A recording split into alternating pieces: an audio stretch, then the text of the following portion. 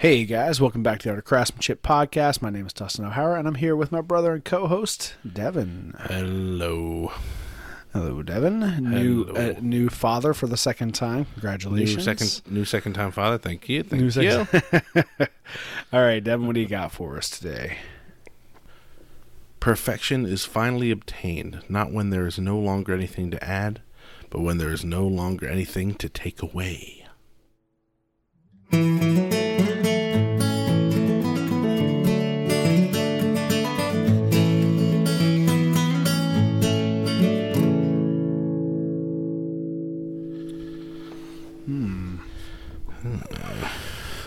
I guess, I mean, go ahead. When I read that, I thought it would be the quote. It's like, perfection is just, you can't obtain it. It's just whenever the project's over, that quote.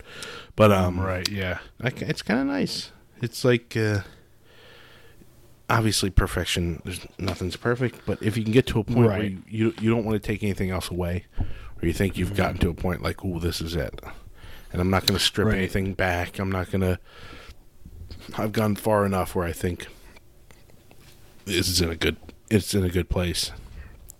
Yeah, and I think that's coming from the perspective of someone who's a learner, right? You're like taking as much as you can, learning. You like strip what you can out of it completely, and when there's no longer anything to take away, then you've potentially reached some level of perfection. I think that's good, as opposed to like I'm trying to do something perfect, right? It's like I'm trying to pull all I can from what's around me to obtain some level of perfection. Or maybe when you can stop to tear it, you're not tearing it down anymore. Whether that's with your thoughts or your opinions on what the project is. If it's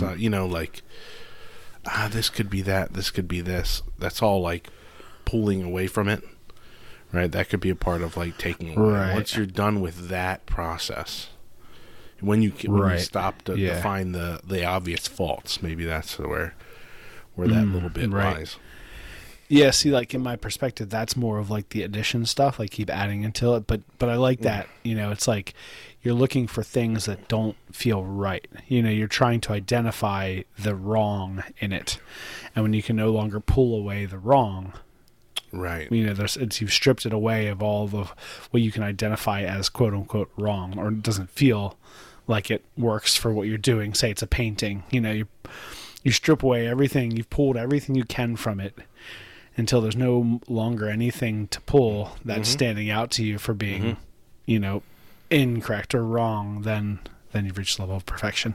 I don't know. I think that's somewhere in between those two things, like the like working to make it better, but yeah. Pick your bit there. Cool, good stuff. We don't have to wax on about this. We got a bunch of stuff to get into, and and not much time to do it. I don't think we're actually going to shoot for an hour today. Got the baby in the other room, little baby Grant. Yeah. Brand new baby boy. Congratulations again. Thank you. That's Wonderful awesome. things happen and terrible things happen this week. I had my second child, and then the Orioles got knocked out of the playoffs by a sweep. That was a dagger. But we don't have to go on about that. I'll cry a little bit. Yeah, we were joking a little bit because the family was on a group thread originally. Text, like different things, group text. It was originally about the baby, but then it went on to like, all right, go O's. And then I was just complaining, and then our mom was being positive. And I was like, don't be positive right now. Which I don't really mind, but it's that person at like the football party or the baseball party. No offense to mom, but it's usually a girl who's like, well, at least it was fun. And it's like too early for that. It's like, let the game finish. Let me be mad for 10 minutes. And then I'll be back. But don't do it halfway through. Like, oh, well, it just doesn't really matter at all. All the reasons why you're upset don't really matter at all. So, don't try to downplay my emotions. Yeah, it's fine. I'm let allowed me to be be in my upset. emotions for a minute. Yeah, right. There's a big build-up. So excited. I work for the Orioles. I've been there the whole time. I'm dedicated to the team. I could be angry. They're playing like junk. I know. Yeah, I was listening to the radio this morning. Listened to the Fan, Baltimore, local sports talk, and they were talking about like liking and disliking different teams and people and stuff, and and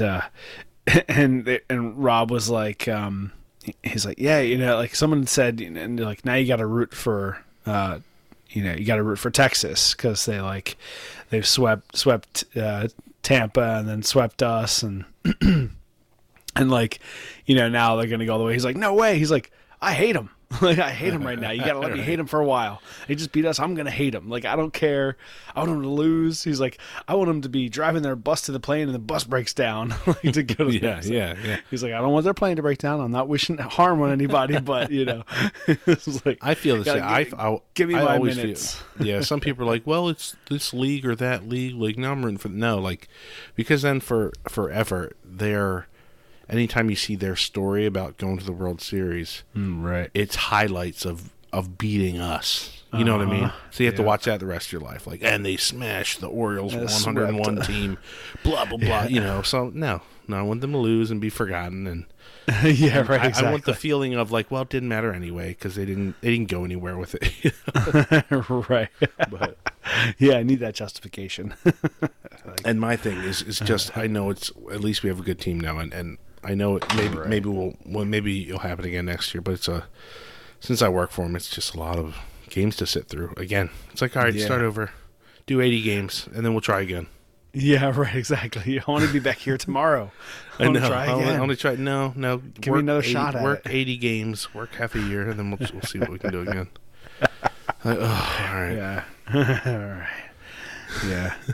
Yeah, that was tough. I was actually watching the game on Tuesday night. We were at a after party after racing, sailing, and we had that game 3 up. Somebody brought a projector, and somebody had their login to whatever MLB.com, so had it up playing with speakers and stuff outside, eating gumbo and oysters and a bunch of stuff, and beers, and everything was perfect except for the game. Exactly. Watched up to about the 7th inning, and we're like, we're done. Okay, time to head home. Like, ugh. Yeah. That was a dagger, man. Shush. But anyway, on the 5th is when I had the kiddo. Yeah. When my wife had the kiddo, awesome. I should say. I didn't have much to do with it. I will say there's a wild story, and if you ever see me in person and want to hear it, I'll probably tell you. But basically, I was the first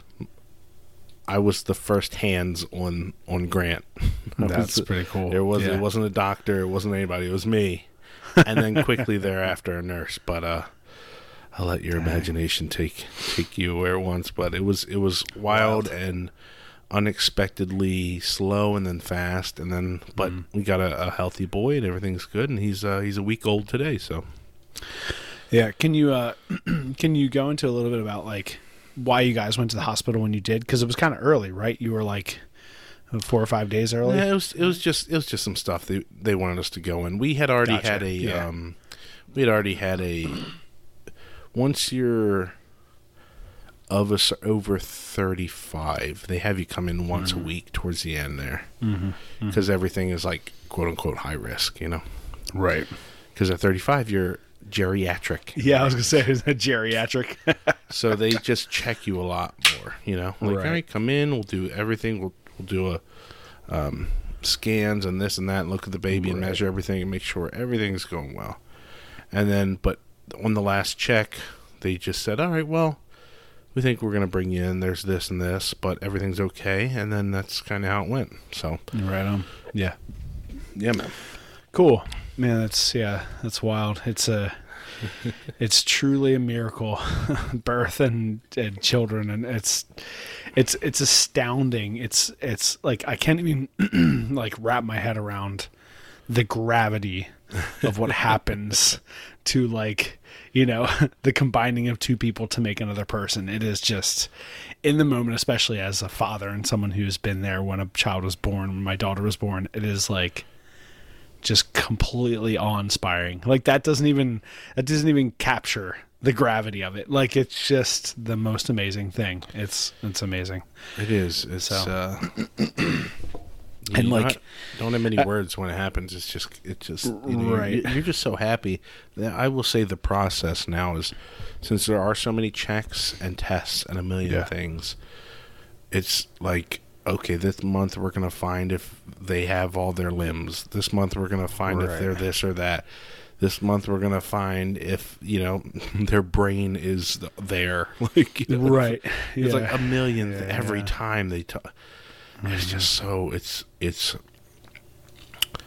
just really stressful on those moments. And then your wife is sick all the time, or mine was. And and just uncomfortable and upset. And it's just like, it's tough. I mean, some of it's, the majority of it's fine, but then there's a lot of moments like that that are just really tough and really a lot of, I don't know, anxiety and pressure and worry for so long. So when the baby does come out and starts crying and the nurses are like, oh, you got a baby, like everything's okay, look, beauty, and they're all happy for you. Then it's just like, such a weight, and that's when you cry a little bit. Yeah.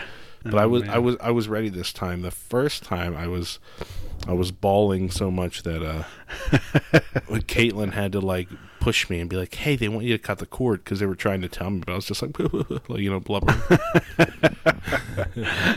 Now it's old hat. You're like, this time I was ready. I'm like, all right, here we go. The situation was different too. There was already a lot going on, but it was like, I was like, all right, are they going to let me do it? Are we in too much of a rush to get this done? Or I was like on standby. Like, here we go. I'm ready to go. I'm ready to work. I cut that thing like a pro. Yeah. I was going to say, like, obviously without going into the details of it, just like when you kind of were telling me the story, I was like, man, if you hadn't have been there for your first child's birth, or if like this was your first, I would have felt gypped. Like, oh man, that's it. Like I missed, not really, you know what I mean? Like it's kind of all the labor stuff, all the labor. Yeah, right. Yeah, not necessarily that, but just like, yeah, exactly. Yeah, like, I feel like, kind of missed. Well, the first one went for 36 hours, so this one was much faster, and everyone was relieved once we knew that he was okay. That's great. Yeah. Yeah. Amazing. It's insane. Cool. Well, I'm excited to meet him.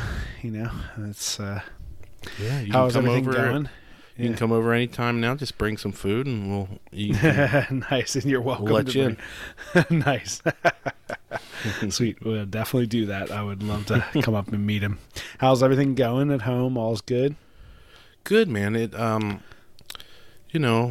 we're starting to get into a rhythm a little bit. He's sleeping a little bit. First couple nights were rough, but I feel like they always are. No one's in any rhythm. Yeah, right. And the kids are up like every 20 minutes. It's like nonstop.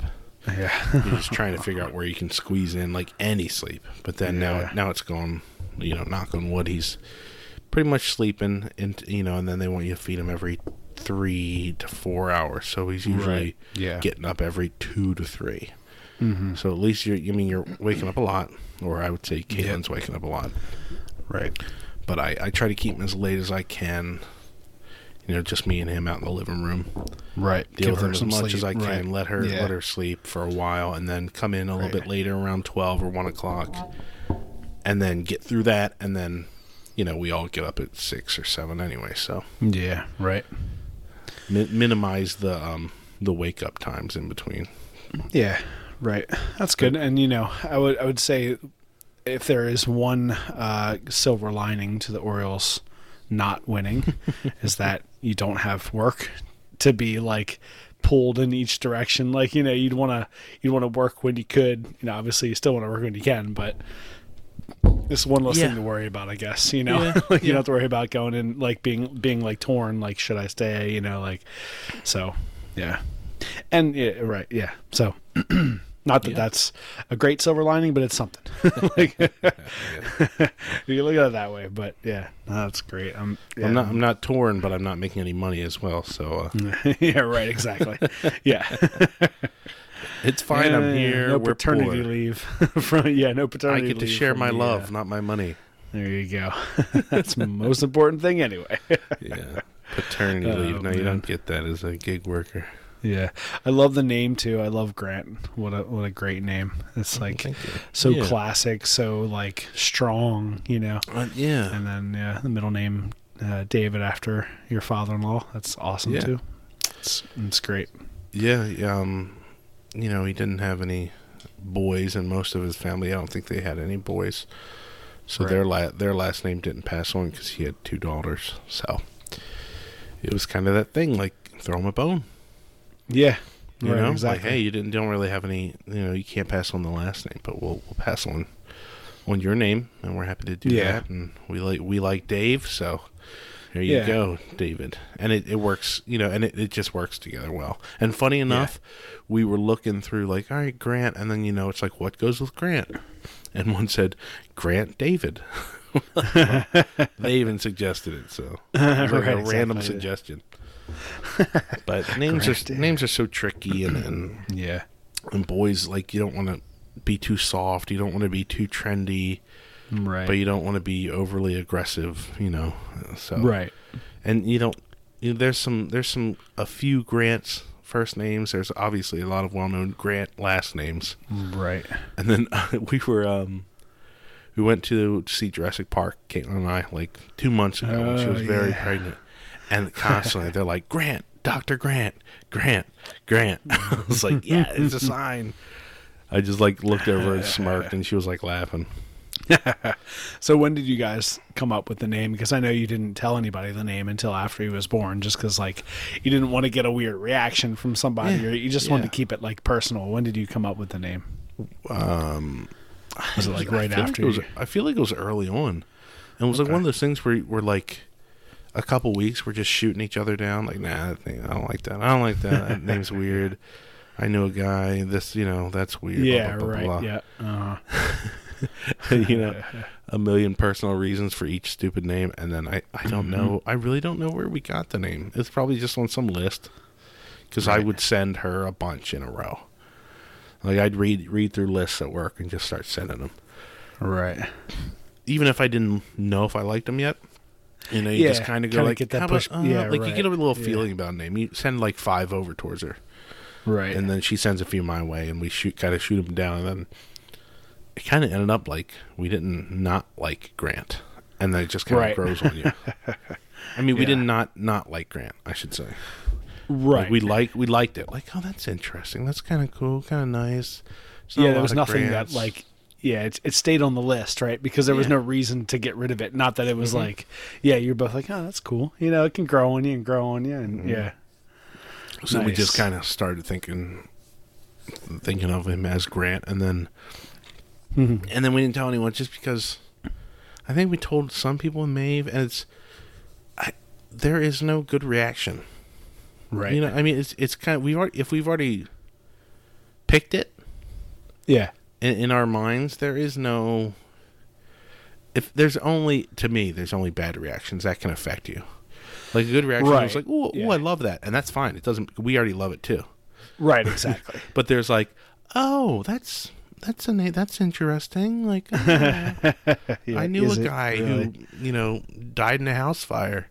That was a Grant. Like, oh, that's fine though. That's not anything weird about that. You're like, oh, right, house fire guy. What? Right, you don't want it to sway your mindset. I didn't need it. Like, it's the positives weren't there about sharing it, and you know, might as well. Everyone knows the sex of the baby these days. There's like nothing left to keep to yourself. So it's like, we'll just hang on to that. It doesn't matter. Yeah. Right, exactly. Yeah, people who want to meet him and see him and talk, they'll know. Like, you'll know when he comes. He'll be here. Yeah, no, I like it. When Kryn was born, we knew pretty early on. I would say before, like, we had already talked about baby names over the years, because I always loved the name Christian. That was my best friend growing up, his middle name, Joel. And I always loved that name. And like, when I told Nicole, as we were, married and thinking about having kids and stuff, and she really liked it as well. And we even came up with a middle name, which would have been Turner, which is, from the painter Turner, which we both thought just sounded, was a great name and a strong name and a good historical name. And so Turner's we had that name like all picked out, Christian Turner O'Hara. But then we didn't have any, specific girls' names picked out until we realized that it was not going to be a boy.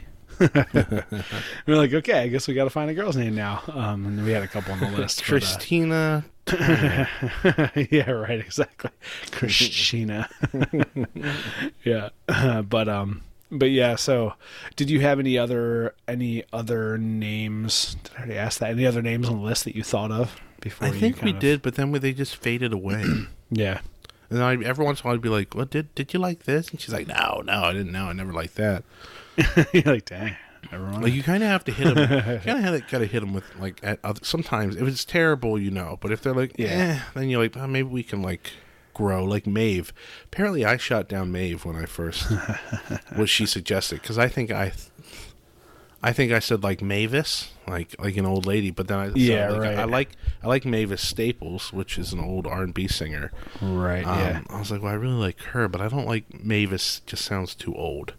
Right. I said Maeve. Oh, that's kind of nice. And then it kind of kept popping up in like Irish heritage books and stuff. Right. Yeah. And that was kind of nice. And then Grant is, I think it's English, something like that. It's used as a last name, but sometimes it's been used as a first name, and it's kind of cool. It's strong. It's I don't know, we liked it enough, and so we're like, all right. Yeah. No, it's cool. Great. Yeah, it's an awesome name. I love it. It's it's like it's just different enough that it stands out, but not so different that it's funky, and it's like strong enough that it feels like a good boy's name, but not like it's not like Rocky, or like something that's just like over the top. Yeah, exactly right. So, it's just a good balanced name, and it's a strong name. I think we've done a pretty good job as O'Hara boys naming our children with like interesting, strong names. Our oldest brother Derek has two children, Gabriel and Abigail, and then Drew has Finley, and then you now have Maeve and Grant, and I have Corinne. So Drew's having a baby girl sometime February. I forget when Steph's due. I think he's 4 months behind. Okay, so that would be November, December, February. January, February. Right, yeah. Cool. So we'll see what they, I think they're leaning towards some type of Italian feeling name, things that they've kind of thought of just because, little bambino, because Steph's Italian. So, but again, like just interesting names, that have like some character to them without being kind of too far over the top, Right, some type of trendy mashup. But, really, right. Whatever people like. See, that's the thing. If someone threw a trendy name at me, I might make a face. So it doesn't matter what I think about your kid's name. Exactly, right. And if I throw an old worldy name or something like Grant, and maybe you hate something to do with like Hugh Grant, I hate Hugh Grant, or something like that, right. You have some weird thing. It doesn't matter. You just pick what you and your significant other like, and then just go with it. It's fine. Right, exactly. I mean, if they grow up as a terrible person, no one will like them anyway. The name won't save right, them. exactly. And if they're a great person, then it won't matter what their name is. It will people will love them because they're great. Yeah, exactly. Yeah. So there you go. We just got to get some really like great Adolfs, Adolfs in the world, and some good. I think that one's gone.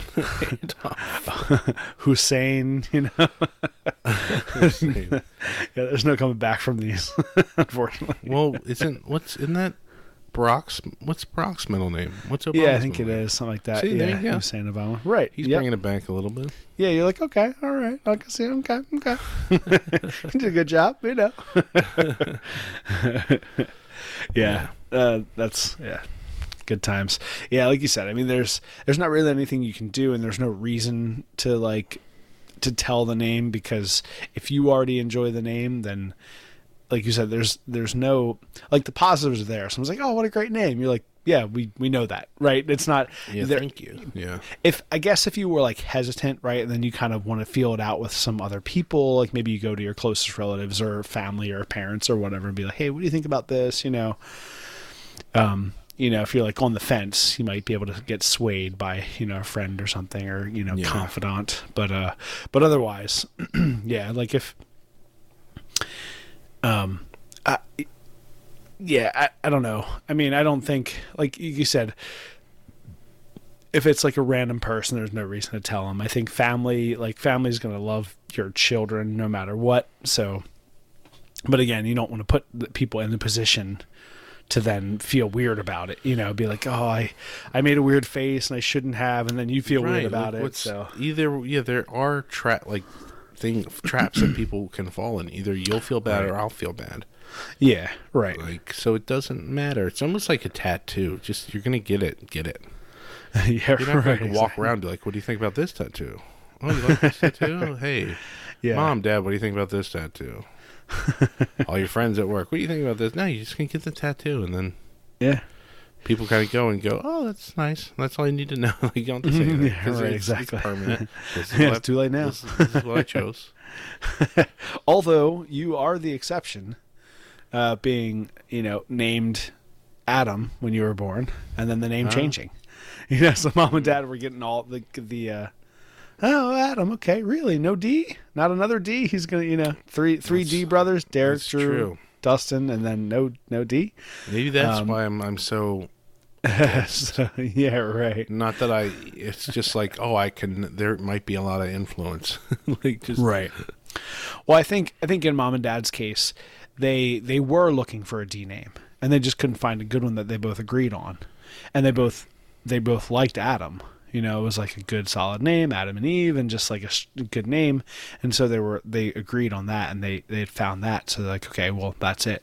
I think once they started getting a little bit of the quote unquote pushback, like people and friends and family being like, huh, okay. They were probably just still looking, right? Because they were kind of like, well, the baby's born now. We haven't found a D name, so we got to name him something. Maybe that's how they open the conversation. But it is kind of rude. I don't know if it's rude. That's the crazy thing about having kids. All these things, everyone takes all the things a lot differently. Right. Because there's a lot of advice comes your way, and a lot of different things and facts and this and that. And there's a million different ways to give it and take it. So it's a very tricky business. All right. So, I think maybe just keep a lot of stuff to yourself until it's already too late. And if you can't say anything nice about my child, don't say anything else. Right, exactly. Just say, oh, that's nice, and just move along, because it's not your kid to name. Yeah, of course. Yeah, you don't. You just... And, like anything, like anything, everything grows on you, and like it doesn't matter what someone's name is or what they look like. As you get to know someone and they grow on you, they become like way more, because they're now a part of you. Like, who they are, right? Like I would say as an example, my wife Nicole just gets more and more beautiful to me over the years, because I know her better and better, right?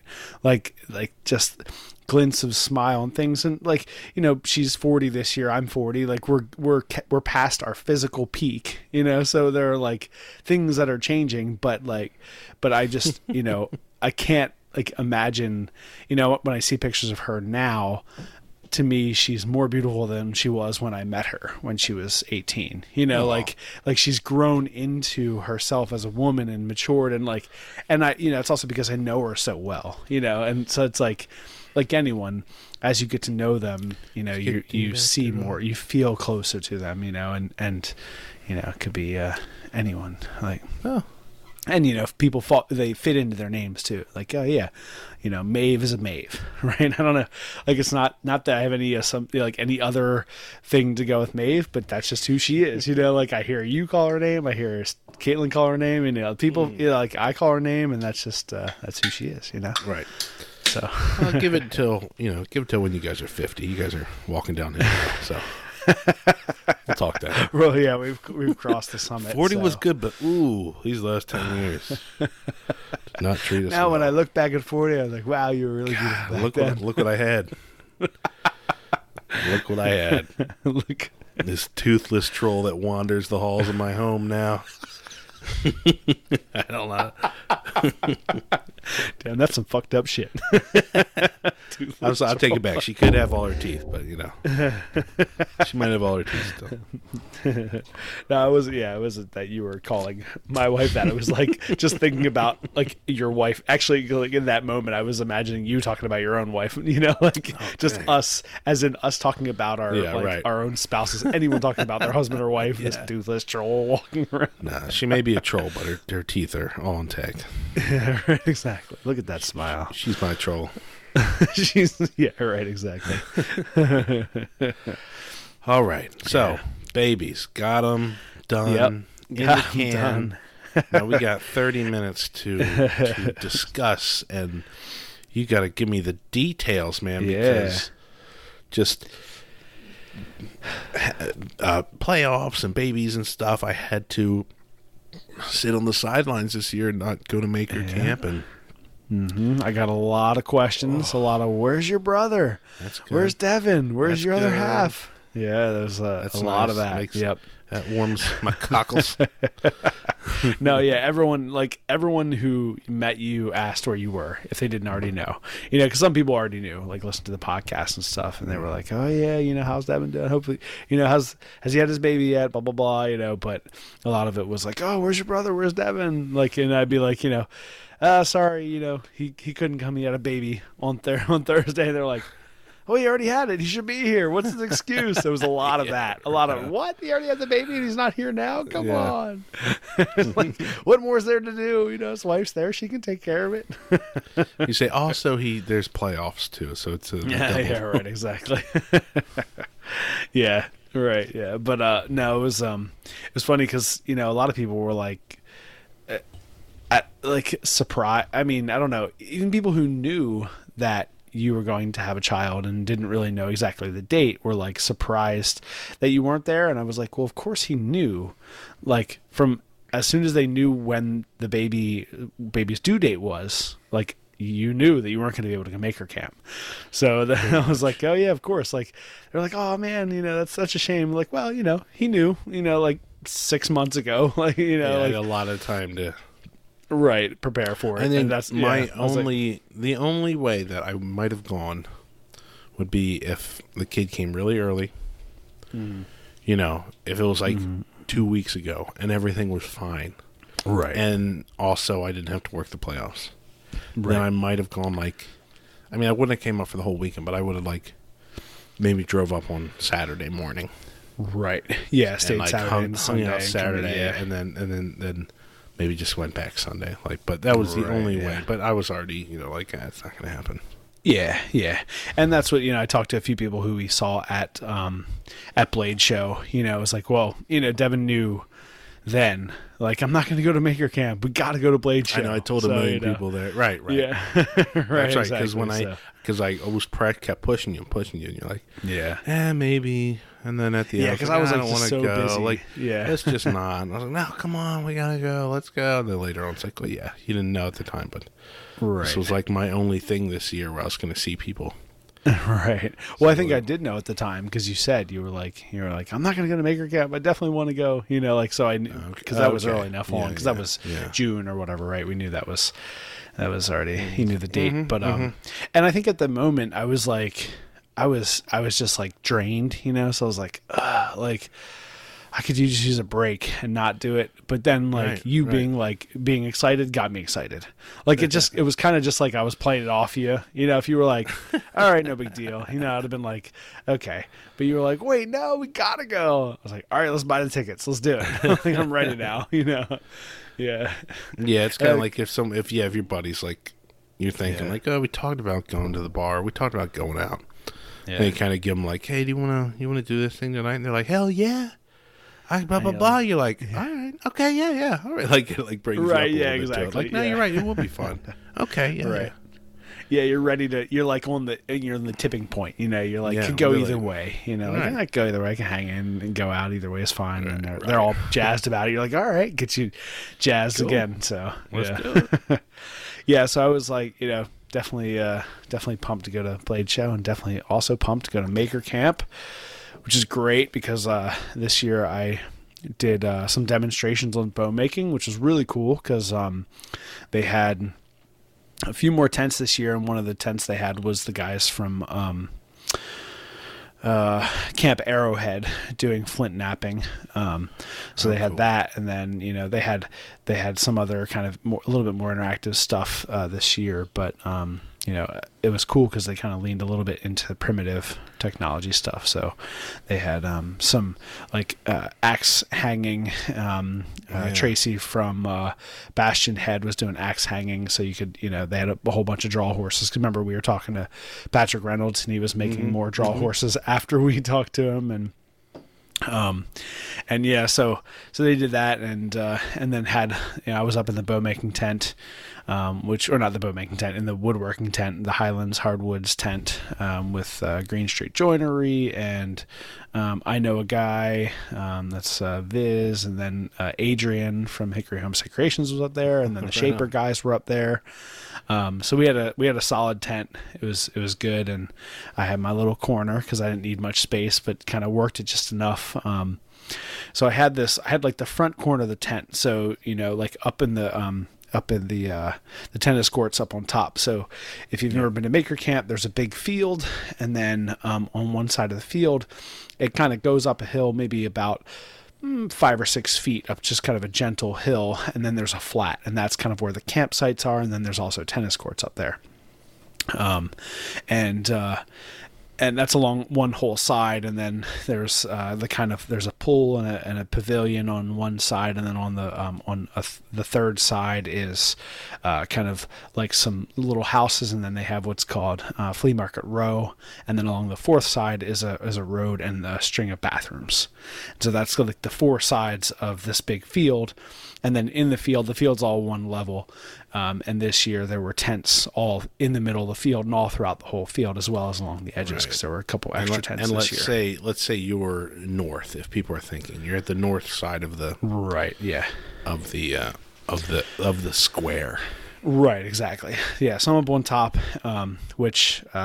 So where I was, there were 2 tents up in the tennis court. So I was like, if you imagine that north ran straight through the middle of the 2 tents, I was closest to the field and to the middle of the 2 tents. I was in the front corner.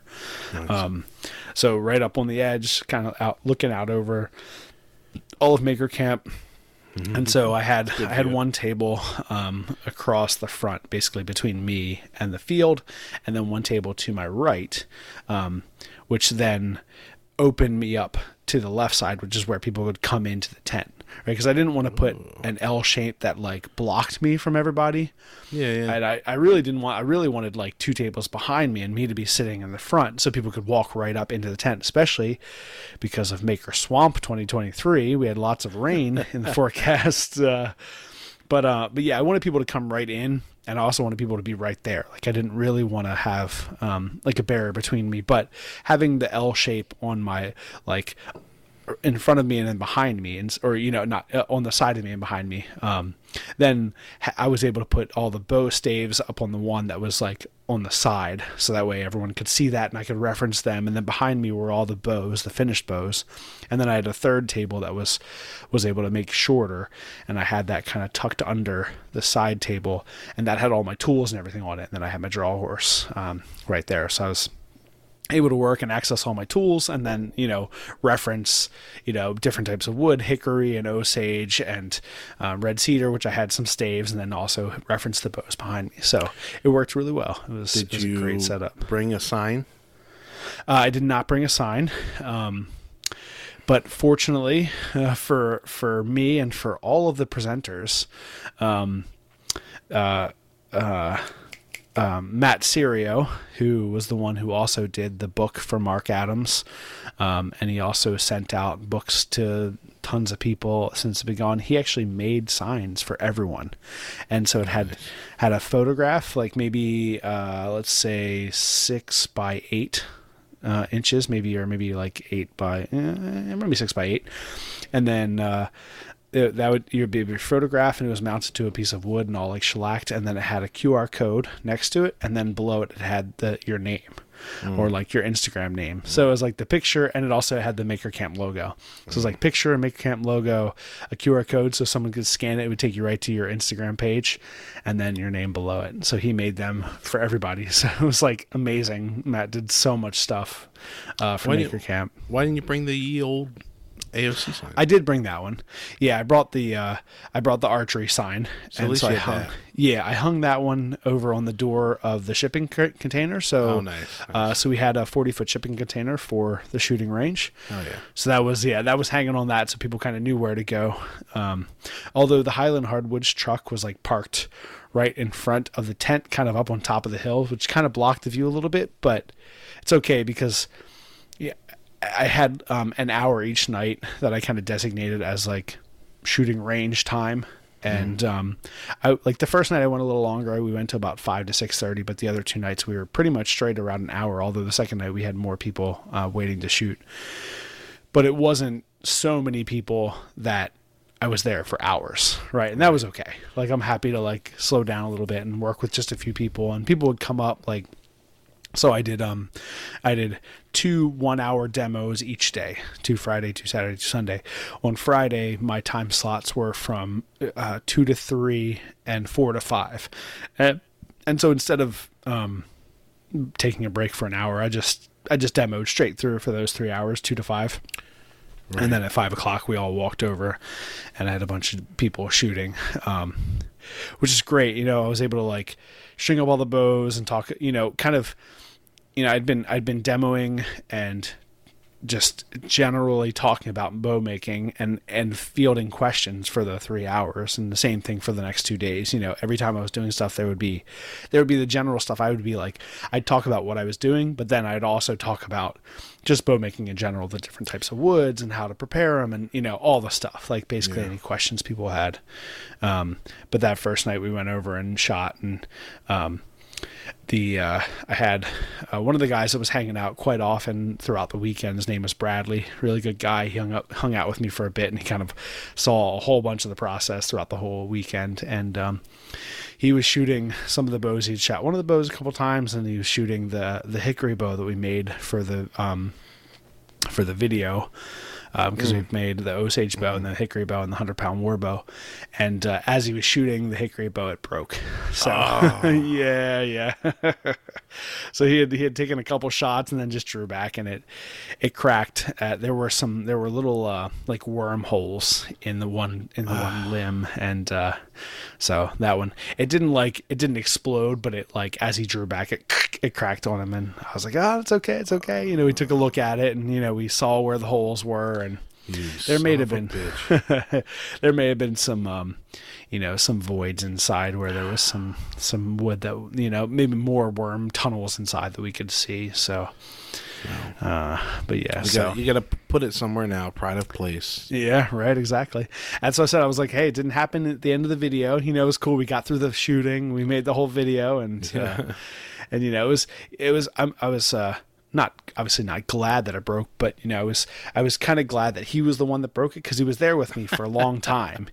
So like I was glad that he was able to like feel that, as like this is what happens sometimes to. He's interested. Yeah, it's not some just walking up. Right, and he wasn't like, and I was obviously like, what would happen? I was like, it's no big deal. Like, of course it's no big deal. Like that bow was fun to make, but it wasn't the greatest to shoot. It had like a lot of spring back, and the limbs were kind of helicopter twisted and stuff, and so.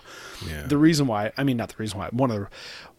Probably the reason why it broke in his hand is because I just hadn't shot it all that much. Like it would have broken in my hands if I'd shot it more often, right. So it had kind of just like I'd shot it maybe 50 times total, and right.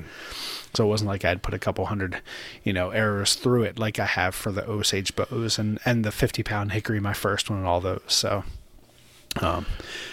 but yeah, no, it was great. Like I had different people coming up. I had, some people that I really respect come up and show a ton of interest and were like really happy to learn. I had like Mareko Mamasi, amazing knife maker, and Noah Vachon, another great knife maker, both come up throughout and were really interested and, like just yearning for information. Both were like, had said that they were interested in bow making, and tons of other people, like a lot of the guys that we know from the Timber Frame were super excited to come up and see me working, and asking tons of questions. And Jason Messer was there. Like I've known Messer for a long time. He's one of the other Whiskey River ambassadors and does awesome leather work and does like axe stuff. And he was at Maker Camp, hung out a ton with him, and we had just a bunch of people. All the good people came up. All the people that we loved from over the years were kind of made their presence. Kind of came up and checked in. And I was mentioning to you before we started, but that was a really good feeling to be like on the presenting side of quote unquote expert, right? So it was like that. I had something to give back to the community. And not that, not that I didn't feel like I had that in the past, but when you're there as just a viewer and as a participant, you're surrounded by like this like seeming expertise around you, all these makers that and respect and love the community, and you're there to like see and learn and take things away. But to be able to give to that, like put into that pool of expertise, and then have people come up and ask questions and want to pull from that knowledge, and then you feel that level of respect, that reciprocal respect. It's something like you can put that was great. You just like give the grunt, the Ronnie Danger.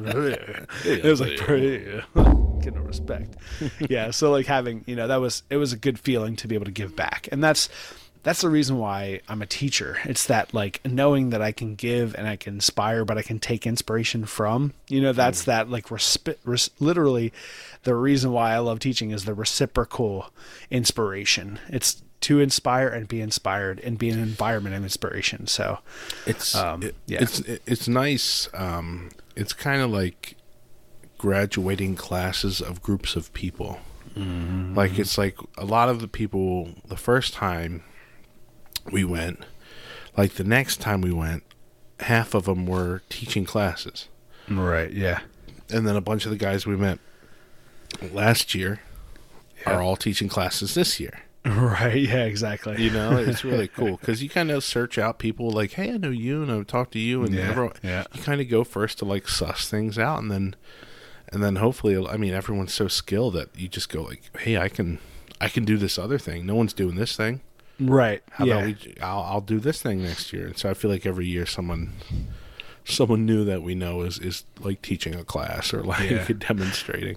Right, exactly. And there's like something else that's being contributed, something that like, people would love to learn about, and like I wish there was a way that I could teach the bow making class and let people make bows and the time that's there, but it's just not enough realistic, like, and I don't know, I'm trying to think of something I could do next year that could be something like that. I'll try to brainstorm, and I don't know if that's just like I don't know, like maybe it's wood, right? Maybe it's just some like I have some chunks of Osage and people can like chase a growth ring, right? And then they can take this thing home that shows, and then they have a piece that they can learn from and take with them as an example to then build a bow in the future, right? Or do that, or make a bowstring. Like I have enough that I could have a bunch of people making bowstrings, and they take them home. But then you'd be spending all your time bowstring like teaching, like.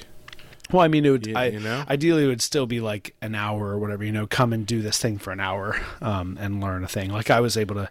My last demonstration was a bow string. I just kind of worked through it and pulled the 3 bundles, and then Flemish twisted them together and made a loop on one end and twisted the whole thing up. That took about 45 minutes or so to make it. So, something like that where people could follow along and do it with me. But I mean, I was also perfectly happy to demo the way I was demoing, right? Because it's like, people will do that. There's several knife makers that do different parts of knife making, or something like Evan Watson, and Matt Stagmer doing hand engraving. Different people. Like, obviously everyone's not going to come there and come away with something hand engraved, but they can like learn and see, right? That's just as valuable to be in the moment, ask questions, and get some clarity on some things. So yeah, I think it's cool to watch, and then you have shooting to participate. Yeah. Right, exactly. I think that's the cool thing. Like, yeah, yep, yeah, and that was you can talk about bow making, and they can see your bows, and they can look at them and hold them and stuff, and it's like, all right, hey, if you want to, we're gonna go down and shoot for an hour. Come on down. Like, I think that's a nice thing to do. Yeah, right, exactly. You get that experience of seeing them made. I feel like that's enough, yeah. Right. And then shooting the bows that are there too, right? I'm happy to let people shoot them. Yeah. And they're things that I'm passionate about, but I'm not so precious. Like, it didn't kill me to see that hickory bow break. Like if someone broke the 100-pound draw bow, or my Osage, that's my like oldest Osage, like some of those I would have been like a little bit, but I was willing to take that risk, because I think having people see them and then try them, and people that, like, there were a few people that were either my height or a little taller than me, it's like, and in that situation, I just mentioned to them when they were about to shoot the bow, like, okay, my draw length is about 30 inches, and so don't pull back to your ear, like maybe pull back to the front of your mouth or to your nose and shoot, because like, I don't want to overdraw the bows, but most of the people, I'm a tall guy at 6 feet. I'm kind of that average tall guy height. So there were a few guys that were right around my height. But so that was just something I would say, like, okay, these bows are meant for me. Of course, if you're drawing lesser than that, it's no big deal, but don't overdraw them. They're not, they haven't built into that draw. But I think it'd be nice to get some more hickory bows made for next year. Yeah, right. But simple ones that you don't have to try to keep the weight up. Right. You can just work on them for a while, and then they're down to 20 or 30 pounds. Right. And they're not as stressed. Right. Yeah. It's not super, it's lighter stuff that anyone can shoot, and you're not, it's like, oh, well, I made a couple of hickory bows this year, or if anyone else does it, they could bring theirs, and like, if you want to let people shoot them, or you want to, it can be a thing, it can be an outreach thing, like, hey, bring your stick bows and stuff that you've made, because we're all gonna shoot them. Yeah, it'll be like a thing. Like, if you make these things, come and we want to shoot, and like show me what you made over the year. Yeah, it'd be great. So the first day, I split out Osage stave that I had that was kind of big, so I split it down the middle to show how you could do that and go by the grain. And then I removed the bark and removed the sapwood and started to chase a growth ring on that stave the first day. So that was over the first 3 hours. The second day, I wanted to do some heat bending to show like how you can use heat to bend. And I didn't have an Osage stave that was at the right moment, so I was using a hickory stave, which you can do. It's fine.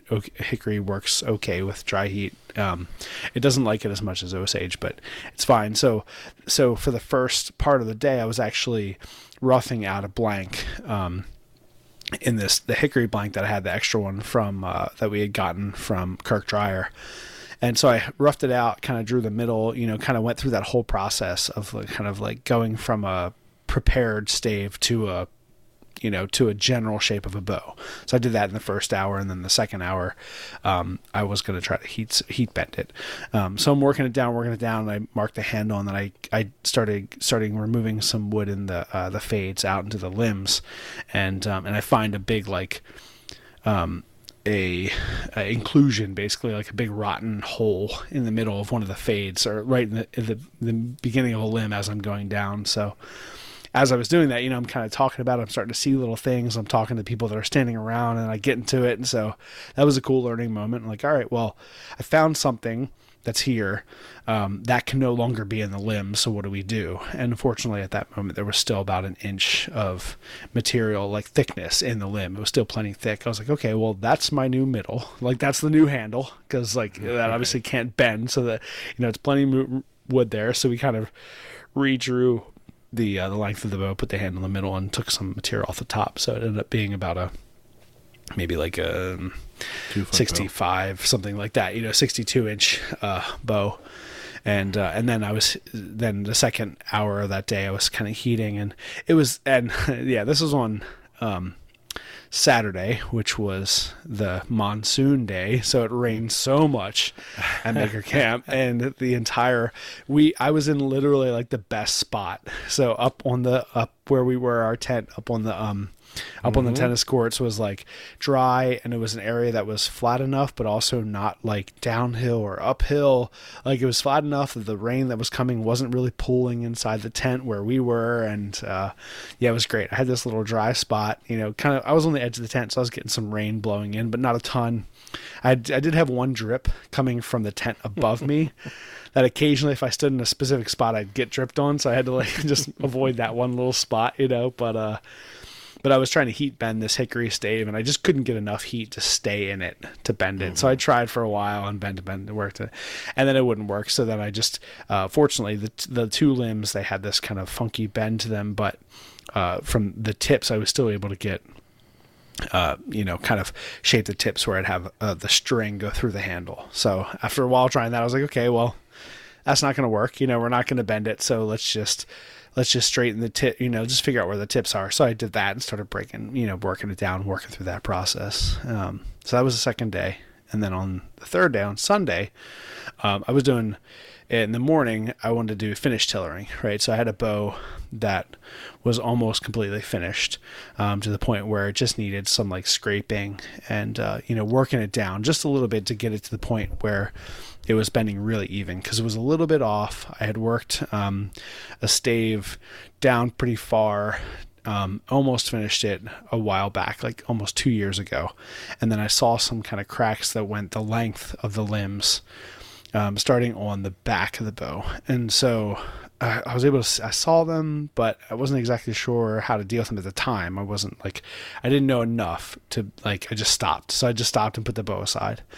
And then more recently, about maybe 6 months ago, I've kind of learned over the years that like those cracks are okay as long as they're not running too far, because obviously everything's bending with the limb. So as long as it's not a crack that's going across the limb, if it's something where the wood's splitting, that's not a big deal. All the limbs are, all the grain is going all the same direction, all the fibers. So I kept working on it. And then I realized more recently, a couple, maybe a month ago or so, I was like, oh, that's perfect. I can bring that along because it's right on the edge. I need like another hour of work on it and it'll like be ready. Right. So it was a perfect demo. So I had that. I was able to work that through and just using cabinet scrapers and knives and just scraping, and it was just kind of cool too, because that bow had sat in the shop for a year and a half, so it had aged really nicely, so you could see the darker red brown, as opposed to the areas that I was scraping that was like the nice bright yellow, so it was kind of cool, so you could see how the wood works and stuff. And so working back and forth, taking some scrapes off, talking about counting, like even number of scrapes on one side to the other side, so everything's bending evenly. So we're testing it, bending it, and people were seeing these little things, and some people were like, I don't know what you're seeing, but I trust that you're seeing something. And at one point we're like really close to the end, and I was like, well, I can see just a little bit of like, I'm like pointing out, like there's this right here is bending just a hair, a little teeny bit out of here. And this one over here is bending pretty good. It's pretty even all the way. And I'm like kind of showing people, and we're looking at it. And then like Sean comes walking up behind me, and I was like, all right, Sean, what do you see? And then I said to the people, it was like maybe 8 or 9 people standing around. I was like, all right, let's see, because by that point, because I had talked off and on about like how Sean and I had taken the class together and had done bow making and stuff like that, and he would kind of pop up and in and give his little advice here and there. If someone was like, I'm doing a demo and someone had a specific question about bow wood, he would talk to him about that and stuff, which was nice.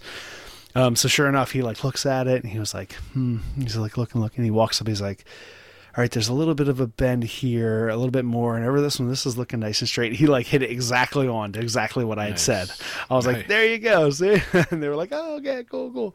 It was great. It was like, if he would have said something different, it would have been like, oh, but I really, and it was funny because I said that. I was like, hey, ta-da. And someone was like, you guys plan that out. Like he was watching from over there. But yeah, it was funny. So then we're there and we're getting it, and I work it down. And it's like bending perfectly. It's really nice, this nice D. And there were a few little spots that I was still just a hair worried about, but like I had pointed those out to people. Like, this is what was my concern. This is why I stopped in the past. Everything's bending nice now. And I kept pulling it down and checking it, and I was just using the like the stationary tillering tree, the one with the notches in it, so because I didn't really have anything to like pull back on, because I didn't have any like a rigid surface to attach it to. So it was just, I had rigged up a little dowel system so it could sit on the dowels in my shave horse, so it just hold it straight up and down. And so I'm pulling down, I go to 16, I go to 18, go to 24, and, kind of just checking it, and everything's going good. And so I'm like, okay, well, let's, it's pretty much done now, so let's check the draw weight, because we hadn't really checked it yet. And I'm thinking, okay, it's probably somewhere around 50 pounds, something like that, kind of standard, which is good. So we start pulling down, and everything's going really good, and it's like, I'm pulling down to like 16, and it's like, 30 pounds, and I'm pulling to 18 and 21. It's like 48 pounds. I'm like, cool, okay, well, pull it down a little more. We're just looking at it. I hadn't gone very far. And then I pull it back a couple more times, and then the bench actually like leaned over, and I like caught it. I'm like, oh shoot. And so I asked Sean, I was like, can you grab one to the top? So he's like standing behind the bench. He's holding the top of the tillering tree. And I'm pulling down a few more times. I'm like, okay, we're getting up to like right around 50 pounds. I'm like, I pull down to about 24 inches, and I see it's like 52 pounds. And as I'm letting it go, the bow breaks. It's like right at an hour in the demo, and it just shatters. Like it's like a good break too. It's like the limb breaks and like pieces fly, and I was leaning down. I was kind of close because I'm holding the bottom of the scale, the crane scale, right? Because it's not I'm not back from it. I'm actually holding the ring, and I'm pulling down. So I'm right next to the bow. I'm kneeling down because I'm like close to the ground. Sean's right above me with his hands holding the top of the tillering tree with his basically like his chin on his hands. He's watching me do it, and I'm like pulling down, and it explodes. And there's like a woman there watching, and she screams. She's like, ah! and like people are like everyone's like pause and stops, and then I'm like I pause. And then there's no shards of wood in me, and I look up at Sean. I'm like, "Are you okay?" And he's like looking down at me, and his eyes are wide, and he's like, "Yep, I'm good." I was like, he didn't move. Neither of us moved. We're like, but it was just like pieces flew. But it was a really good culmination to that, like a bow making. It's a good climax. Right, exactly. I was like, it couldn't happen at a better time. It was right at the hour mark. We had like 10 people standing around watching.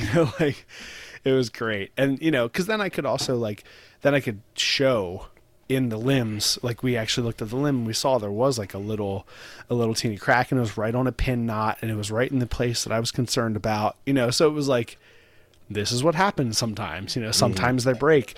I was like, and, I could have just left that unfinished bow in the shop forever, just sitting there as a taunting me, or I could have worked it all the way out to the end, and it's either going to last or it's not, so and that's the other thing. It's like you can't be afraid to break a bow. Like it's going to happen. You gotta, if you're going to do it, like you're just bending a piece of wood, eventually they're going to break. Yeah, and you could have brought it down more. You could have, but you had such a good shape and a good feeling, and 50 pound is a fine like spot to be at. Right. Yeah, exactly. I have numbers of other hickory bows. I mean, of Osage bows that are perfectly fine in that, and so yeah. But it was a great culmination to those, like, because that was the end of the 5th demo. I still did the bowstring demo at the end, but it was like it was great. It was like good and like a nice climax, and then again, like we all looked at it, we kind of picked up the pieces and put it back together and showed where they were, and people were like, yeah, that's what you were saying. You're concerned about those spots, and that's what broke, and. Yeah, it was good. I think that is an important part of, like, obviously, like we do, we always ask people their disaster stories, because that's an important part of making. Like you have to be willing to like try and learn, and sometimes learning means failing and and just trying again. It's like, I mean, it's that point where it needs to work or it doesn't. There's a million things that can go wrong, just like a knife. When you bend it, or anything, a sword or a bow, all these things, there's a reason not everyone does it. It's not easy, but it's not the end of the world. That's the great thing. There's more wood. Grab another piece of wood, start again. Yeah, exactly. That's the fun part. Yeah, man. So hopefully Do it again next year. Yep. Yeah. I'm We'll do there. another one to the finish. I will document it so someone can actually see that it existed over the week. Yeah. All right. I kept looking and looking on stories, like maybe nothing. But everything was great. Maker Camp was amazing, like it always is. There were tons of great people, and I can't name them all, but like this year I made a point of like trying to talk to more people that I hadn't talked to in the past, and that was really cool. So like there would be times where I'm sitting around and we're talking to like, Roy and Evan and JC and like Keith and just said, like, screw you guys. Well, I would be like, if I would like actively kind of move around the circle, and like try to talk to, especially I'd try to talk to people that I knew, but I hadn't really had a chance to talk to, so like I wanted to build some of those relationships or people that I had like become friendly with through Instagram since last year, but hadn't had a chance to talk to. So, I had tons of great conversations with the people that we knew and love. And like, that was awesome, just like it is every year. But I also made that effort to like get out and talk to other people, which is great. Made a bunch of good new friends, and we had a really awesome group of campers again this year, like a solid camping group, although all of us were like sleeping in tents that were sitting in water, but that's okay. Yeah. How'd the tent hold up? My tent held up great. I brought the 10x10 and it has that whole like tarp bottom bucket thing, the bathtub tarp. Great. Completely dry the whole time. Sean's tent was not dry, unfortunately. So the first night he stayed dry. He didn't like wake up wet, but his stuff around him was wet. So he actually put his tent after I shot bows the second night. He put his tent into the shipping container and slept in the shipping container 2 nights in a row, both on Saturday night and then Sunday night. So he stayed nice and dry. It was funny. A couple people like joked about that, and I said to all of them, I was like, of course, go ahead. Like, as long as it's after when I'm done shooting, like it's open. It's just a dry shipping container. So, right. But yeah, it was great. We had like, Adrian was up there, and then a bunch of people that were the last year and a bunch of new people, and it was packed. There were probably, there were like 40 or 50 tents this year, like twice as much easily as last year. And we had a really cool little community. We had lots of like breakfast and dinners up there with that group. Oh, nice.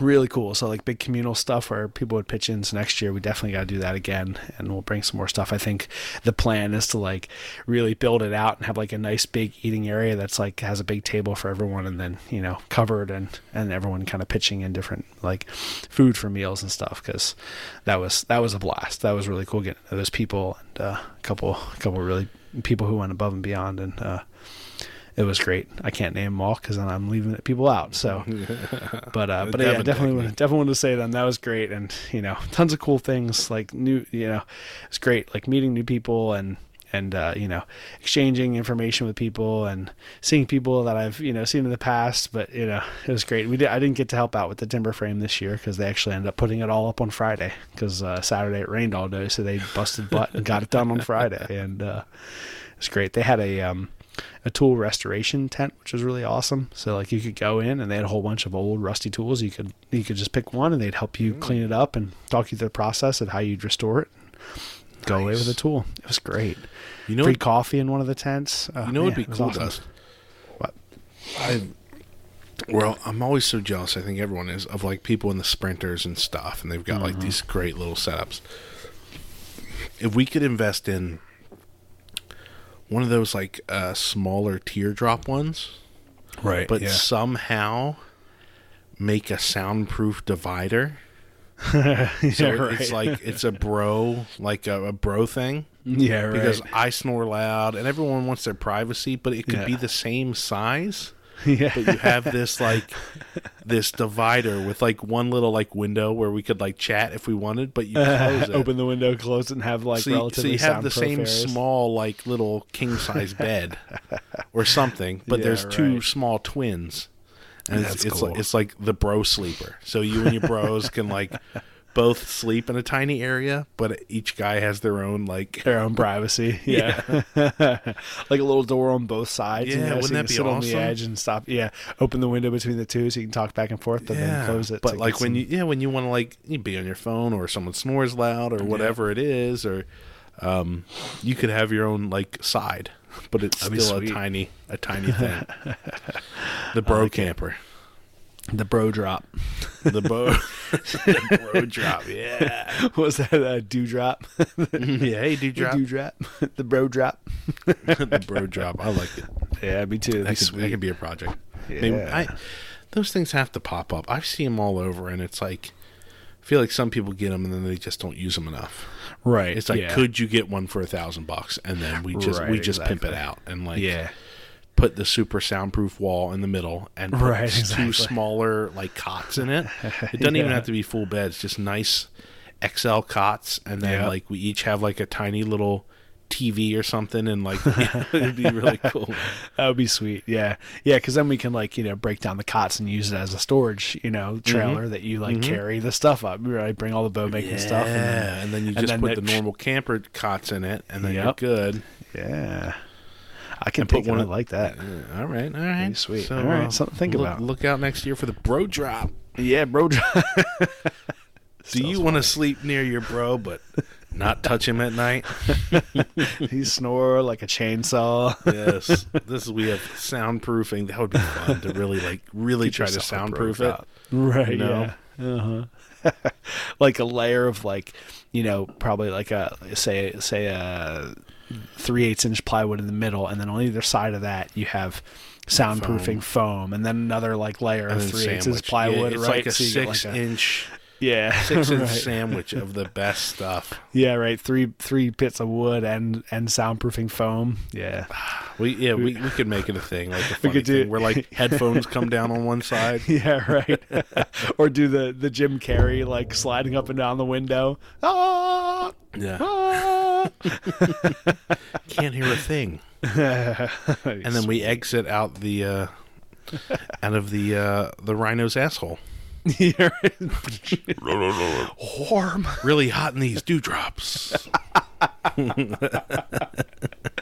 Oh man, that'd be great. I like it. We'll keep an eye out. We'll keep a look on Facebook Marketplace or wherever. Yeah, if anyone's listening and you have a good lead on a teardrop or something similar, it might need to be a little bit bigger than a teardrop, but something, one of those small trailer pretty big things, though, because people they'll put definitely a queen in there. Right, yeah. You don't have much more, but basically you just need, because it would be our trailer to carry stuff. Right, yeah. Because then you could do all the bow stuff, and you wouldn't necessarily need a truck.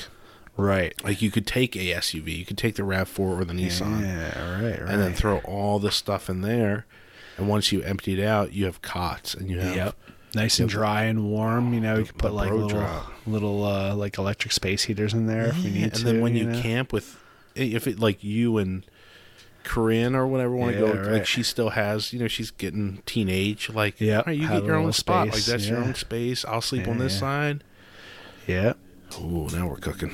Could be like that middle wall is like maybe somehow removable or whatever. Like I don't know. We can think about that. All right. I think it just has to be there. Yeah. If that's a thing, right? Sorry, if you and your wife or if one of us wants to use it, you got to sneak over onto their cot and right, exactly. It's a tight fit.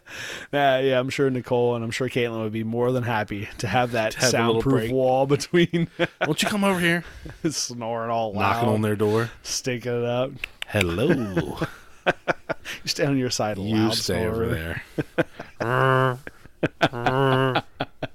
Yeah, hopefully we wouldn't feel the vibrations. They're like, I felt you snoring last night.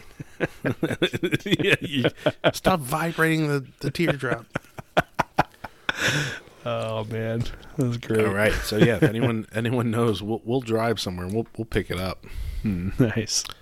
Cool. Well, give me some before we go. Give me some did you guys have a good time at night? Did you get little parties? Yeah, heck yeah. Awesome. So Sean and I got there at midnight on Thursday that's right. night, or I guess Friday morning.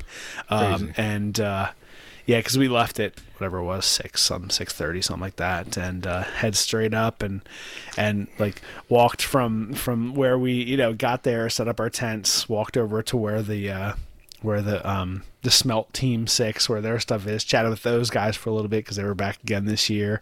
Walked down to the blacksmithing tent and talked to a couple guys there for Jim. I don't know if I saw Jim then, but we went over to the fire pit and saw Jim Smith and Keith and Matt Serio and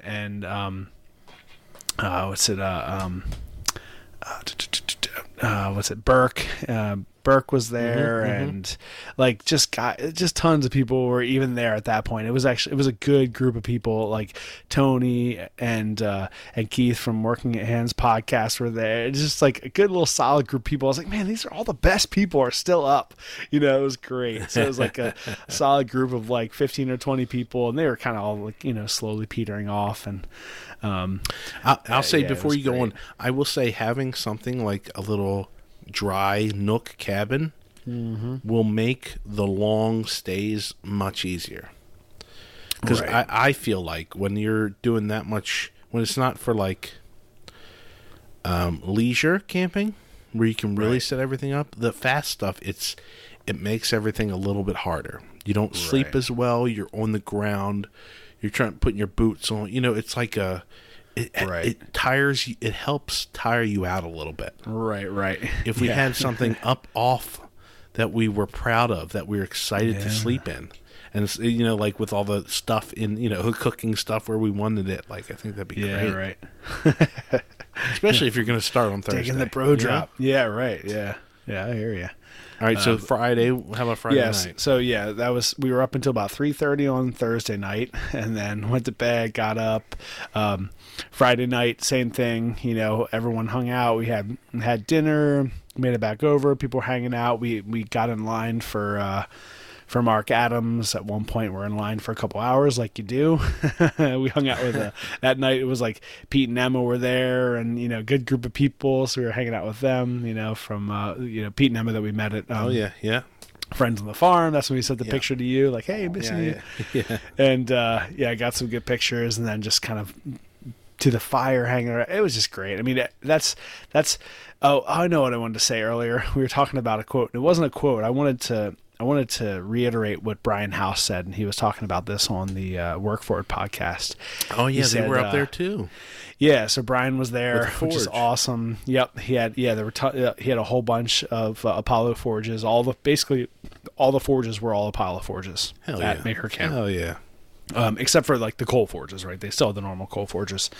So he said, it was a good thing what he said. He's like, Maker Camp is like the social part of Blade Show, like in the evenings when you're at the pit. It's like that for the entire weekend with tools around. Yeah. That's what Maker Camp is. It's the social aspect of Blade Show, but just tools around.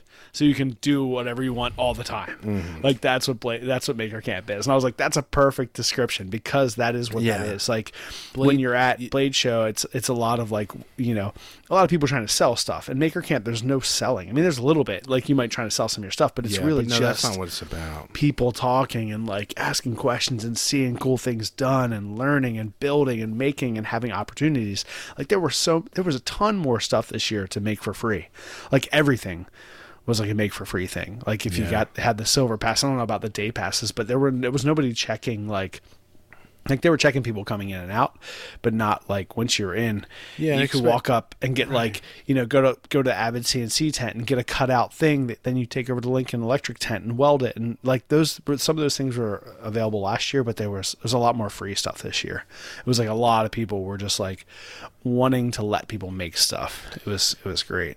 Yeah. If you were to have to pick between Maker Camp and Blade Show, there's no comparison. I mean, they are apples and oranges. Right. So it's kind of not fair to compare them that way anyway. But if you're just going for the experience of like the community, Blade Show is an advantage is mainly for the people showing and selling their blades. Mm-hmm. Mm-hmm. Maker Camp is for everybody. Right. Yeah. Everyone's kind of equal in that way. Blade Show is to sell and to meet and to go that way, but Maker Camp's kind of for everybody. Yeah, anyone who's interested in making. There's just such a variety of things to make and do. If you have that drive to do something crafty and make something, that's what Maker Camp's for. And just like so many cool people around to chat with and say hi to and get cool stickers from. Everyone's exchanging stickers and everyone's super excited to be there, just as excited as you are, and conversations are awesome. And I'm gonna have to get we'll have to get Austin on the podcast, and I'd tell and convince him to do the second weekend of October. Because the only thing now standing in the way of me going to Maker Camp, and I don't even think an Orioles playoffs could stop me. Yeah. Like a first round, I think I would go now, especially after this one. Like, all right, fine, well, they might not even make it, so go to Maker Camp. Yeah, I'll see them in the second two round. games, right? Yeah, right. I'll be there for the second round and for any World Series that were to happen. Right. Yep. So, that and my son's birthday. So if it happens to land on the 5th, all right. But usually they've never had it on the 5th, right? It's always been 7, 8, 9, or yeah, it's always that Columbus Day weekend or Indigenous Peoples Day weekend. Right. But because I think that they have the Catskill Mountain Thunder. It might be that weekend before or 2 weeks before. So just 2 like weeks they after don't have. Austin. Well, actually, I'm okay with that because right. I was really worried he was going to come right on my birthday or right after, where it was forever in continuum exactly on Maker Camp, and weekend, I cannot. Yeah. Maybe you just can't skip your kid's birthday. You can't. Yeah, or at least or unless there's going to be a few, right? If it's a party, like you could do the party the weekend before, 5th, the weekend I might get away with 5th. Yeah, because we can have a party before and be with him on the 5th, and then that weekend I can go to Maker Camp. Right. Yeah. Or is it the 4th? What? No, we went in on the 4th. Right. Yeah. And then he was born, on the 5th. 4/18 on the 4/18. Yeah, that's crazy. Oh. Yep. Yeah. So we'll definitely in the future, push that little week at that party because it's right in the middle of the week. It'll probably be always kind of similar to the week. So push it to the weekend before. No one's doing anything that first weekend of October. It's perfect. We can go to do your son's party and go to the Renaissance Festival for you, and then we'll. Oh man, all that would be great. I would love that. Son's birthday party, Renaissance Festival, Maker Camp. Oh, what a glorious October.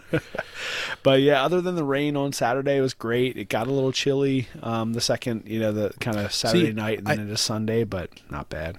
I feel bad I missed that's something, that bond, that it is. That shitty bond. That's what we said too. It was go through the shit. 2023 is the swamp year, is the rain year, right? 2022 I'm going to be talking to people next year and they'll be like, "Oh man, that rain, right?" I'm like, "Oh, I wasn't there."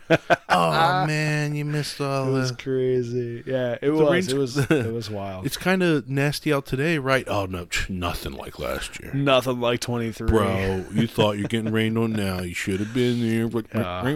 It was rough though. I mean, like the whole middle of the field is all one level. That's it great, was a though. swamp. That's great.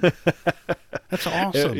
No, it was like everyone tested their boots. Everyone tested their socks. Like lots of brunt boots going around, staying dry. I switched out my Golden Foxes that I always wear about halfway through the day and put on my brunt boots. The brunts, dude. My Golden Foxes were keeping me dry, but I was like, might as well change them while I'm ahead. They were starting to get saturated, so I switched it out, put it on the brunts. They were great, and they have a bigger heel, a bigger sole. That was the more thing that I was dry the whole time. Feet were dry, feet were warm.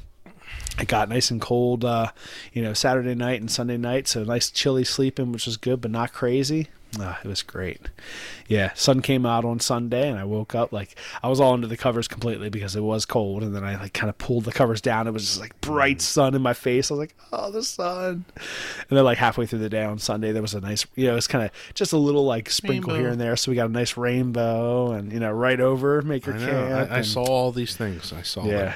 The only thing I didn't see was Dustin making or shooting bows. I did get some pictures, though, which is good. I reached out for pictures and got some people. Good. Matthew Harris, his hammering is not this weekend, but next weekend. And maybe we can swing over there. Exactly. So he had some videos of me. He had a video of me working or some pictures, so he sent that over. Yeah. We should go to that. I think I'm clear for that. Yeah, we're definitely going. Like Sean and I talked about, we're definitely going because actually our wives are going to be gone on their weekend. They're up in Rhinebeck, New York, I think it is, for a big sheep and wool festival thing. So we'll be bringing the kids over, and and then what was I gonna say? Sunday was good. The barbecue was as good as ever. The wings, and so it was great. So we're in the line. I get up to the front of the line. Bring Manny home. You should. Yeah, right. I get to the front of the line. I'm there, and Steve Pellegrino's there, and Chris from Green Money Fab is there, and Will Shear. Those three again, just killing it, and just doing awesome stuff and doing God's work. Exactly. Steve had smoked chicken and ribs again. Oh, they're so good. Like literally the best barbecue I've ever had. And so I walk up, and there's a woman who's also there. She's like, "Do you want chicken?" And I was like, "Yeah, I'll take some chicken." So she puts a big old hunk of chicken on mine, and then Steve, I chatted real quick. I'm like, "Is that your knife?" Because he was cutting up ribs. He was like, "Oh, these are all my knives." So he kind of gave me cut up a bunch and gave me 6 ribs, bam, this giant pile of ribs on there. And then Will Shear comes walking up, and he has a plate that's full of ribs. It's probably 8 or 9 ribs, a whole paper plate just full of these big old ribs. And he's like, "Did you see Chip walk by?" And I was like, "Yeah, I just saw him. He went that way, but I don't see him now. He's somewhere over there." And he was like, "All right, here, can you give this to him if you see him?" I was like, "Okay." So I took ribs? this plate, ribs, yeah. So it's a whole plate of ribs. Because so I got the ribs, and I get the some whatever pasta's out, and I put my plate down, and I'm walking around for 4 or 5 minutes looking for Chip. I was looking for Chip to give him this plate of steaming hot ribs, just plate full of ribs, and I don't find him. So I go back to my table and I sit down. And I just put the ribs in the middle, and I'm eating my ribs, and I'm looking the whole time we were looking, but by the time we were all done our food, we were just people were kind of already going back up for seconds, and I'm like, well, Chip's not back. I've looked the whole time. I don't see him. Yeah. Everybody so we all just started eating the ribs. So we all had an extra 3 or 4 ribs each off of that plate.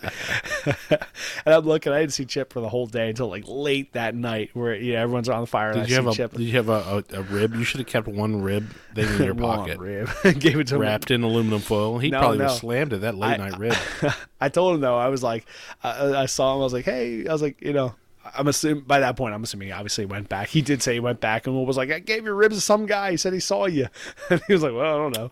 So I thought I was only I was right there, from where they do the barbecue. I was the first table in the pavilion. I was sitting right there, and I thought about going over and telling Will "Hey, if Chip comes back, tell him Dustin has his ribs." But I didn't, and we ate them all. Because at that point, when we finished ours, they were already starting to cool down some. Yeah, I was like, well, at this point, they're already people going back in for seconds. They had plenty of ribs. I was like, if Chip comes back, we're doing him a service by eating these ribs. So these are basically inedible. Exactly. You don't want these ribs. You don't want these. We're gonna choke them down just so they don't go to waste. But but yeah, great meal on Sunday, like always, and then. Right after the meal, we got in line to get some more pictures because Mark Adams told me, he's like, when you come back, bring your bows and stuff. He's like, I want to get you some pictures of your bows. So I brought back a bow. I did see a bow picture. I peekabooed on your. Oh, good, nice, right on. I was just looking through my emails at night. I'm laying there, and it's Mark Adams. I was like, oh shit! I had to look at a few. I was like, oh, what's going on? That's great. Yeah, I saw some stuff. You had all your tools and bows and shit. Right. Yes, I had the hatchet and the draw knife and the bow. Yeah. So those are cool, and I'm waiting in line, and then I saw JC Messer go up, so I went up with him, and we're hanging out, and Ed Johns and his girl were right behind us, and JC's there, and then Roy Scott comes up, and Evan Watson comes up, and it's Sean and I, and then Shane Mooney comes up, and Noah comes up. We're all just hanging out. This big group of people. It was awesome, just hanging out in the line, and everyone's jumps into the line, but it was really just because we're all standing there chatting. Once we got to the front of the line, It was really JC that was there. So we all jumped in with his pictures and did a big group shot, but then everyone basically hopped out. He got some individuals. And then right as it was actually Ed Johns who was going to go, he was standing right behind JC. So when we went up, I just kind of went around him. I was like, hey, I just want to stand here to let's all get in the circle. But once we get to the front, I'll remember you are in front of me. I'm not trying to take your time. Right. So we're all waiting there. JC goes, and right before Ed goes, they did kind of the ending announcements, right? So a couple people different talked. Austin talked, Jimmy talked, Keith Drennan talked, and just kind of finishing the night, thanking everyone to be there. And then they did a big fireworks display, which is really cool. Mm-hmm. So that was happening. So kind of the lights shut down, and we all stepped out from the line and got watched the fireworks. And then it was funny, right as the fireworks go over, or as as the fireworks are going, the whole line of the satellites that are on a line. Oh, right on. Yeah, the Starlink. Yeah, Starlink. They all are like coming across the sky right where the fireworks are. cool. And people were like, what is that? Like, There was we a lot of planned people it. who had no idea. They were like, Skynet. It was crazy though, because it's like 25, satellites it's on a row rad. going perfectly together. Yeah. So yeah, it was cool. And finished out the night, each night went to bed at like 2:30, 3 o'clock in the morning, like always. And just conversations kept on going. And it was cool. Got to, talk to Patrick Reynolds, talk to Mark Adams, people we've had on the podcast. And That's so much. See, See, that it's so much. It's so nice to be able to Yeah. talk to people through this podcast. yeah. Just Yep. so you have it's just to get some depth with people that you can't normally get. Like we joke all the time, or maybe we joked last week about, like, if I were to call them up and be like, hey, can I talk to you for an hour? They'd be Yeah. like, are you insane? Right, exactly. Like, what? I won't even talk to my dad for an hour. What are you talking about? Like, goes over 5 minutes. It's like, all right, let's wrap it up. Yeah, right. That's a beautiful thing, man. Yeah, it was great. And I saw Patty from Patty Brooklyn, and she was like, she said she had listened to the podcast on the way up, and it was like perfect. Took it like literally as she was driving into Blackthorn, it was like finishing up, and she was like, I'm so glad that I wasn't able to do it and that you guys had Patrick Reynolds on, because it was such a good podcast episode. It was Which is great. awesome. So yeah, We'll have Patty on soon. Yeah, and Patrick sent me a message today, said he actually went back and listened to it, and he was like, man, that was a great conversation. He was like, I couldn't remember anything we said. He's like, I must have really been in the moment, but he's Yeah. like, I told some good We stories. We had a good sounded conversation. kind of smart. And everything. Yeah, right. Yeah, I don't know. Yeah, and I'm so glad it went well, and Yeah, and it was great. everything worked out. You need me there to capture all this. Next year, I will be capturing and sending, and like, I post this, do this, and we will get some type of video on YouTube. Yeah, And then now we know how it went. right. Yep. We yeah, can make it right, better. exactly. We can Yep. make contraptions for people to shoot. We can plan out like a more Yep. hey, free shoot, or we go like, hey, we're gonna have like a competition shoot on the right? last. Yeah, right. Exactly. Like advertise that throughout the thing. Like there's a Right, competition. so it's a big blah, thing. blah, blah. Yeah, we Right. want everyone. It can be between some of the presenters, just for Right, fun yeah. to like, so everyone knows like, oh, this guy against this guy. Yeah, right. Oh, exactly. and then this a like bracket. do you know, a yeah. bracket. Oh, how cool would that Sign be? up 'Cause you're sign up like, for the bracket, Yeah. yeah, that'd be sweet. Yeah, man. Yeah, that'd be good. As we were leaving on Monday morning, we were kind of driving out, and we had packed everything up, and we're heading out, and I see Austin there, and so I asked Sean to stop and to hop out, and I just went over and said thank you and everything, and he was like, yeah, it was great, like thank you so much, it was so much fun, you guys did a great job. And he's like, in a couple weeks when everything kind of slows down, he's like, let's talk, let's brainstorm, let's figure out what we can do next year to like make it better, make it bigger. And I was like, Yeah. nice. So, Oh yeah, yeah, that'd be cool. Well, shoot off bracket, like, talk to people Yeah. early on. Anyone who's presenting Yep. wants to come on, like, have the free shoots, but then on Saturday, Right.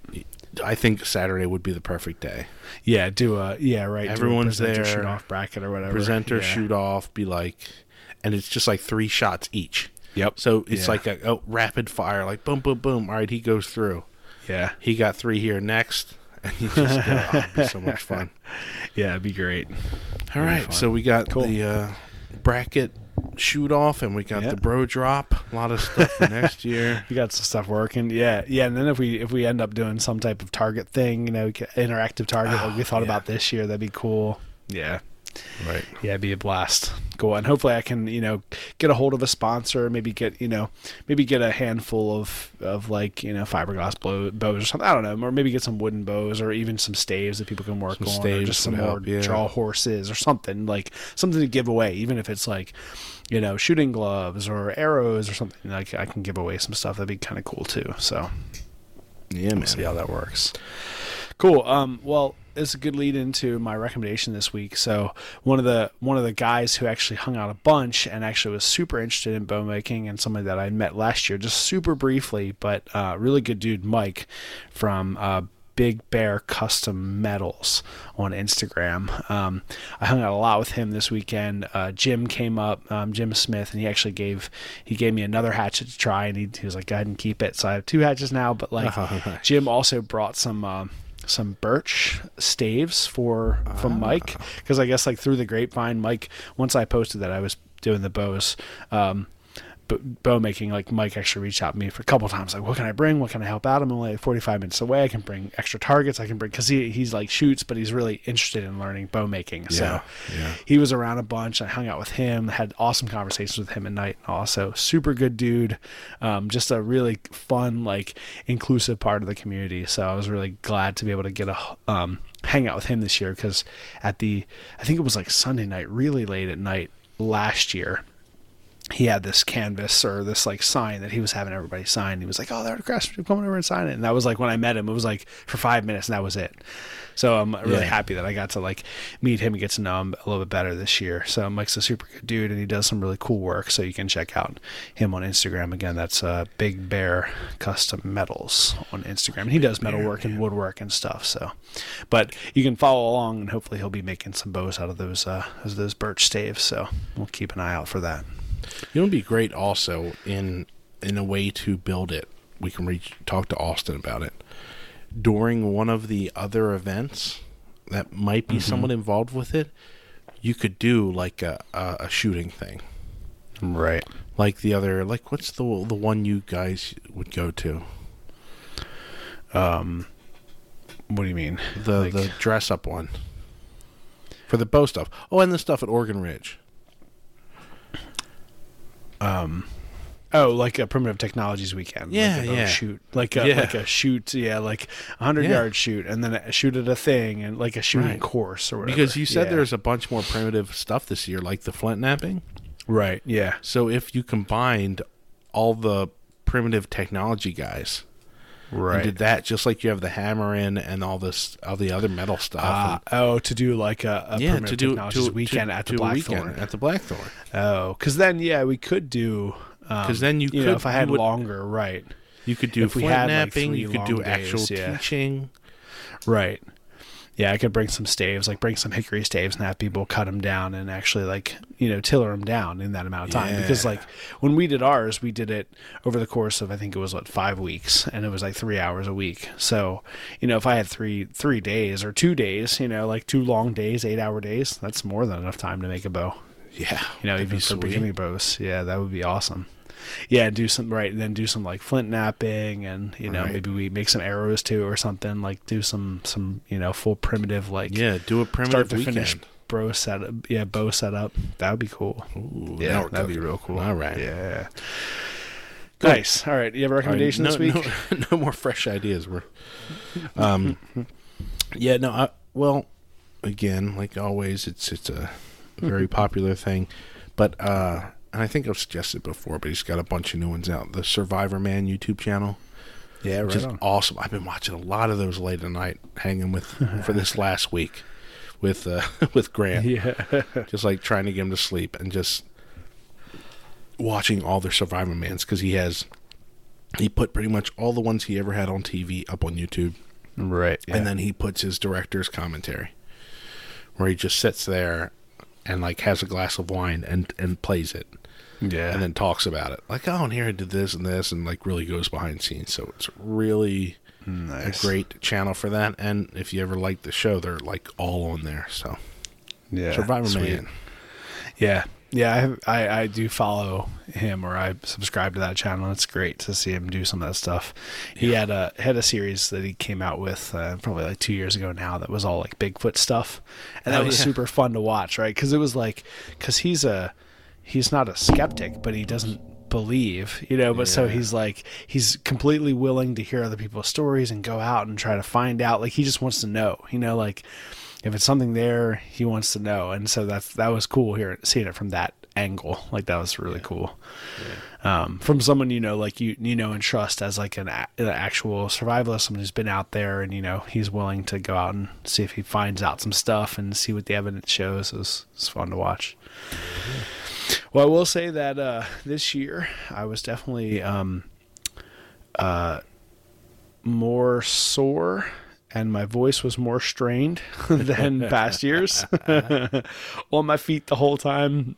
Throughout the weekend I was fine, but each morning I was a little bit more and more stiff, and then by that last day, that Sunday, my voice was a little strained. I came back and Kern was like, "Your voice is so deep." I was like, it was real. It was definitely pushed to the max, and all the way up until like Monday at school, it was the same way. And I was like getting up out of bed, I'm a little sore, and my wrists are a little sore from working hatchet and draw knife, and my legs and feet are sore, and yeah, it puts a toll on your body when you're kind of up and working and presenting and talking for majorities of the day. And I know there was only like 2 hours a day specifically, but I was in and out of that bow making area pretty often, and then also the extra hour to an hour and a half of shooting, and it's a lot. It was all worth it though. Super fun. All right, we need the bro drop. That's all there is to it. That'd be sweet. We don't have to worry about any swampy areas. We get nice. No and dry. swamp. You're dry. It'll be plenty warm compared to anything else. That's right. We got to get there early though, because when Sean and I got there at 12:30 on Thursday, it was like when we got there on Friday last year. It was already packed. The whole camping area. So, well, if you're presenting again, it's like, all right, well, at least you got to save me a spot. We don't need a hotel, right? Exactly. Just save us a spot. Yeah. Cool. All right.